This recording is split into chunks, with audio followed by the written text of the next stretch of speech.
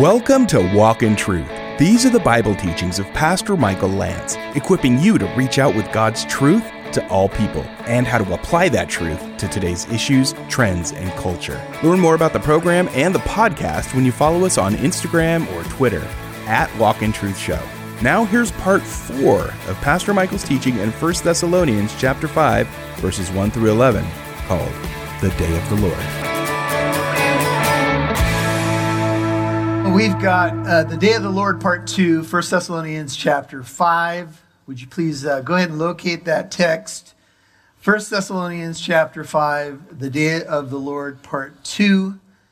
Let's read the text together. So once you've got it, why don't you stand to your feet if you're able, and we'll read the section once again just to kind of set the context. 1 Thessalonians 5, verse 1, the Day of the Lord. Now, as to the times and the epochs, brethren, you have no need of anything to be written to you. For you yourselves know full well, 1 Thessalonians 5:2, that the day of the Lord, there's our title, will come just like a thief in the night.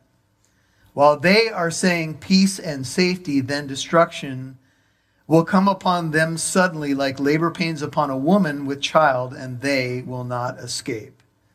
But you, brethren, are not in darkness, that the day would overtake you like a thief. For you are all sons of light and sons of day. We are not of night nor of darkness. So then, let us not sleep as others do, but let us be alert and sober. For those who sleep do their sleeping at night. Those who get drunk at night. But since we are of the day, let us be sober, having put on the breastplate of faith and love, and as a helmet the hope of salvation. For God has not destined us for wrath, but for obtaining salvation through our Lord Jesus Christ, who died for us, so that whether we are awake or asleep, we will live together with him. Therefore, encourage one another and build up one another, just as you also are doing. May the Lord bless you, and may he write his word upon your hearts. You may be seated. Father, thank you for your living word. Thank you for the day of the Lord. It will be darkness to an unbelieving world, but light to your children, because we are children of light. We have hope. We've been transferred out of the kingdom of darkness into the kingdom of light, the kingdom of your beloved Son. And he said, I am the light of the world. He who follows me will not remain in darkness. She will have the light of life. The Lord is my light and my salvation. Whom shall I fear? The Lord is the defense of my life. There are so many verses about the light of the Lord and the light of your word.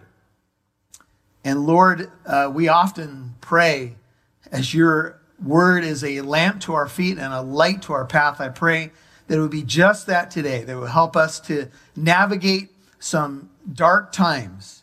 Would you light that searchlight bright in our hearts so that we can walk the path that you've called us to walk it with hope and endurance and strength. In Jesus' name, and all God's people said, amen. I'd like to take a moment just to honor little Leanna Ray Fernandez. She was diagnosed with leukemia. Fought the good battle. Her parents fought the good fight. You can see a picture of her up there. I remember when she was, first diagnosed, the family brought her up for prayer, and she was so exuberant and so full of life. And I remember praying for her that day and hearing about the diagnosis. And I'm not a big Facebook person, but I will tell you that there's been a lot of updates that I know Brianna has posted on Facebook. And many of you have been praying. Many of you, realized the story that was going on, and you began to pray and try to encourage. And but with all this little one went through, little Leanna, and all the different treatments that she went through, her body just couldn't take any more, and so she did pass away and go into the arms of her Heavenly Father, and that was just yesterday. And so I don't really have words to try to understand these kinds of things. I really don't. And I had a chance to talk to Brianna briefly yesterday, and I just will say that we weep with those who weep, and our hearts go out to you, Gibney family. It's been a very heavy time for all of you. And all I can say is we're going to grieve, but not like those who have no hope. And so we're praying that the Lord would be your refuge and strength through this time, and that anything that you need, we are here, and we are willing to help. So God bless you guys, and thank you for being here today. Yesterday, also, we did host that memorial service for Lacey Massaro, the wife of Mark Massaro. And that was also a very powerful time here. And I mention those because we are a family of believers, and we need to grieve with those who grieve, weep with those who weep, laugh with those who laugh.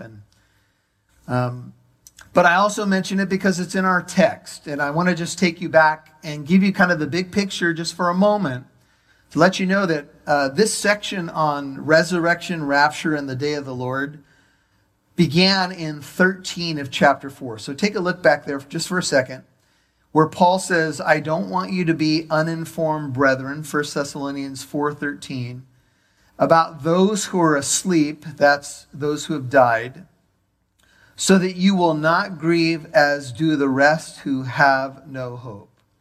For if we believe, or since we believe that Jesus died and rose again, that's our hope, even so God will bring with him those who have fallen asleep or died in Jesus. And then we have this great statement about the return of the Lord. For this we say to you by the word of the Lord, that we who are alive and remain until the coming of the Lord will not precede those who have died. For the Lord himself will descend from heaven with a shout, with the voice of the archangel, with the trumpet of God, and the dead in Christ will rise first. Then we who are alive and remain or survive will be caught up together with them, those who have fallen asleep or died, in the clouds, that's the glory clouds, to meet the Lord in the air. And so we shall always be with the Lord. Therefore, comfort one another with these words. Now, that was a text that we studied just a few weeks ago. And one thing I want to just alert you to is there's no chapter breaks in the original letter. And the section on this topic moves from 4:13 to 5:11. It's the same content. It's the same topic. The topic is the coming of the Lord, the resurrection, and the rapture, from 4:13 to 5:11. And I mentioned to you as we did the first part of the study of the day of the Lord that the natural question is, well, when is this going to happen? And that's what people would be asking now.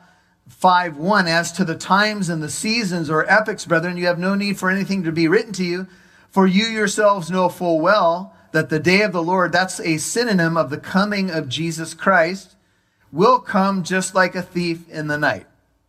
Now, interestingly enough, J. Vernon McGee this morning on the program was teaching on the day of the Lord.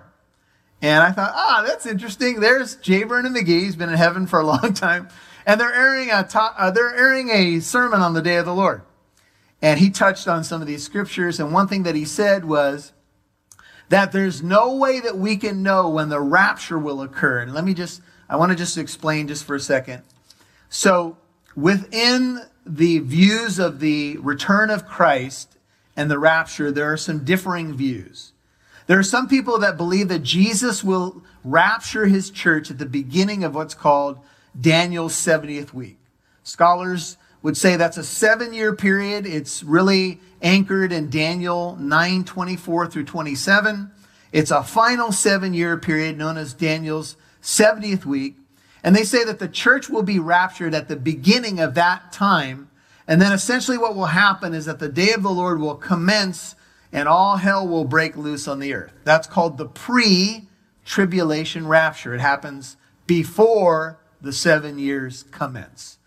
Now, I will say that there are many good scholars who hold that view. I don't hold that view, but I hope they're right, Because if they're right, that means that we won't have to deal with any of what goes on in that 7-year tribulation period. Now, there are some who are mid-tribulationists. They believe at the halfway point of that final 7 years is when the church will be taken. So the church will deal with some stuff. But before the Antichrist really starts his shenanigans and all of that, the church will be taken out, and then there'll be a time of great tribulation. That's the mid-tribulation perspective. I don't hold that view either. Then there are people who hold a post-tribulation rapture view. They believe the whole 7 years will go by, and then the church will be taken out. I don't hold that view either. And then there are other people who believe in a pan-tribulation view, however it all pans out. But what I hold to is something called the pre-wrath view. And in this view, there's a distinction between tribulation and wrath. Tribulation is a Greek word called thlipsis, Thlipsis, thlipsis. And it simply just means trouble or pressure. Jesus said, in this world you will have thlipsis. You will have tribulation, but be of good cheer. I have overcome the world. In the pre-wrath view, there's a distinguishing between tribulation and wrath. If you look at verse 9, just to look ahead for a second, God has not destined us for what? For wrath, but for obtaining salvation through our Lord Jesus Christ. So wrath is not for God's people. So I would argue that whenever the day of the Lord commences, since it is wrath, it's not for us. You'll hear more from Pastor Michael in a moment. Please take the time to visit our website, walkintruth.com, to learn more about the program. And if you've been listening for some time and appreciate what the program has to offer, would you please consider giving a small donation? Walk in Truth is a listener-supported ministry, and we're able to broadcast on this station and do the podcast because of that support. That's also how we're able to do our 633 apologetic events for free.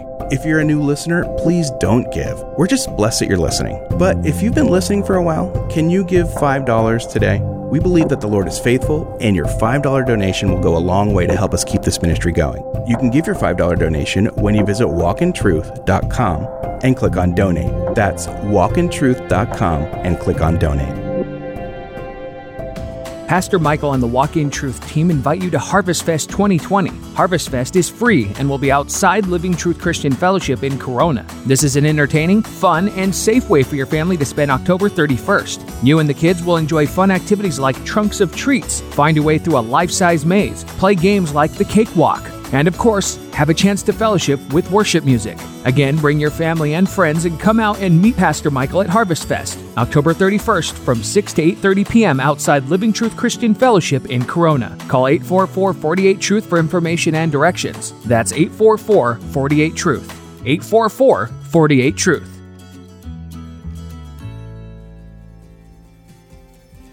We'd love to see who's listening, so please connect with us on Facebook, Twitter, or Instagram. Just do a search for Walk in Truth Show. Now, back to Pastor Michael Lantz right here on Walk in Truth. In that 7-year tribulation period. Now, there are some who are mid-tribulationists. They believe at the halfway point of that final 7 years is when the church will be taken. So the church will deal with some stuff. But before the Antichrist really starts his shenanigans and all of that, the church will be taken out, and then there'll be a time of great tribulation. That's the mid-tribulation perspective. I don't hold that view either. Then there are people who hold a post-tribulation rapture view. They believe the whole 7 years will go by, and then the church will be taken out. I don't hold that view either. And then there are other people who believe in a pan-tribulation view, however it all pans out. But what I hold to is something called the pre-wrath view. And in this view, there's a distinction between tribulation and wrath. Tribulation is a Greek word called thlipsis, Thlipsis, thlipsis. And it simply just means trouble or pressure. Jesus said, in this world you will have thlipsis. You will have tribulation, but be of good cheer. I have overcome the world. In the pre-wrath view, there's a distinguishing between tribulation and wrath. If you look at verse 9, just to look ahead for a second, God has not destined us for what? For wrath, but for obtaining salvation through our Lord Jesus Christ. So wrath is not for God's people. So I would argue that whenever the day of the Lord commences, since it is wrath, it's not for us. But the question is when does the day of the Lord actually begin? Does the day of the Lord begin at the beginning of Daniel's 70th week? Or does it begin somewhere in the midst of those 7 years? This is where some of these views swing. And I don't want to get overly technical, but I think a lot of you are familiar with this content. So here's in the pre-wrath view. The pre-wrath view says we will be taken out pre-wrath, but it doesn't mean that we will not go through trouble or tribulation. Everybody with me? There's the distinguishing between tribulation and wrath. Now let me ask you, has the church ever been spared tribulation? In fact, wouldn't we argue right now that we're going through tribulation? There's some churches that are meeting this morning under threats of being locked down, under threats of fines and arrest. This morning, not many miles from this location, there's tribulation, but that's relatively minor to other parts of the world where if you get caught in a meeting, you could be killed. So the church has always gone through tribulation. In fact, 11 of the 12 apostles die a martyr's death. So for us to believe that just because we're the bride of Christ, we won't have any trouble is really to be naive and ignorant of the Bible. The church has had 2,000 years of trouble. Now it's been, at different levels and all of that, but nonetheless, we've had trouble. And what I will say to you is that in the pre-wrath view says we will go through trouble, but before the judgment of God comes, God will pull his people out right before the wrath. Okay? And what this is in concert with is the illustrations that Jesus gave. I'm not going to go back and take you to them, but he gave 2 illustrations, Noah and Lot. Noah built the ark all those years. God shut the door, and he shut the door, and on the day he shut the door, the flood came and took them all away. The angels told Lot, we can't destroy this place until you're out. They pulled the family out, and as they were going out, the fire fell. So this is what the pre-wrath view argues, that right before the wrath will be the rapture. And remember that the resurrection precedes the rapture, as we just read in chapter 4. So before the rapture has to be the resurrection, because we won't be taken up, we won't precede those who have died. So there's going to be a resurrection and a rapture, and God's people will go out, and then judgment will come down. Okay? We are not appointed to wrath. Now, I will tell you, I hope and pray the pre-tribulation rapture view is correct, because I have no martyr's complex. And if the Lord wants to spare us from that trouble, praise the Lord, hallelujah. And I remember years ago, Walter Martin, who was kind of the apologist of the last century, and he wrote The Kingdom of the Cults and so forth. He had a post-trib view. Chuck Smith, founder of Calvary Chapel, had a pre-trib view. And they were going up to the mountain on a retreat, and they were debating the 2 views. And basically, Walter Martin said to Chuck, if you're right, I'll just grab onto your ankle, and we'll go up together, so it'll all be all right. Now, I will say this to you. This is a in-house debate. Good scholars disagree. And so this is not an essential doctrine. The timing of the rapture, or the resurrection, is not an essential doctrine, but it is an important doctrine for the generation who will face it. Can I get a witness? Now, it might not matter to anybody else, but if you're going through it, you might want to know what the timing's going to look like, right? Now, no man knows the day or the hour, but we are going to be given, and this is kind of where we were headed last time, we're going to be given some signs to look for, seasonal signs. And I want you to see something important before we move on, because the world, here's a sign in verse 3, the world will have a denial mantra at the time. They'll be saying, 1 Thessalonians 5:3, peace and safety, peace and safety. Morris points out right up to the coming of the Lord, they'll be saying this, peace, peace, when there is no peace. But destruction will come upon them suddenly like labor pains upon a woman with child, and they will not escape. Similar to Noah, similar to Lot. But this is what a lot of pre-tribulation rapturists leave out. See, the rapture will not, or the second coming of the Lord will not come like a thief in the night to the church. But you, brethren, are not in darkness that the day, and that's the day of the Lord, just connect that to verse 2, would overtake you like a thief. Now, if the rapture is pre-tribulational and signless, you'll hear teachers say there's no sign that must be fulfilled before the rapture comes. It could come at any moment, right? Jesus could come and bam, we're out of here. That's a signless rapture. And then, if that's true, wouldn't the rapture come to a lot of people like a thief in the night? Think about it. It would come as a surprise, because if none of us know when the rapture is going to occur, if it's signless and there's nothing that surrounds it, there's nothing to look for, then whenever Jesus does appear, if it's pre-tribulational, will come like a thief. Doesn't that make sense? But that's not what our Bible says. Our Bible says, no, it's not going to come like a thief to you, brethren, because you're not in darkness that the day of the Lord, would overtake you like a thief. You are all sons of light, sons of day.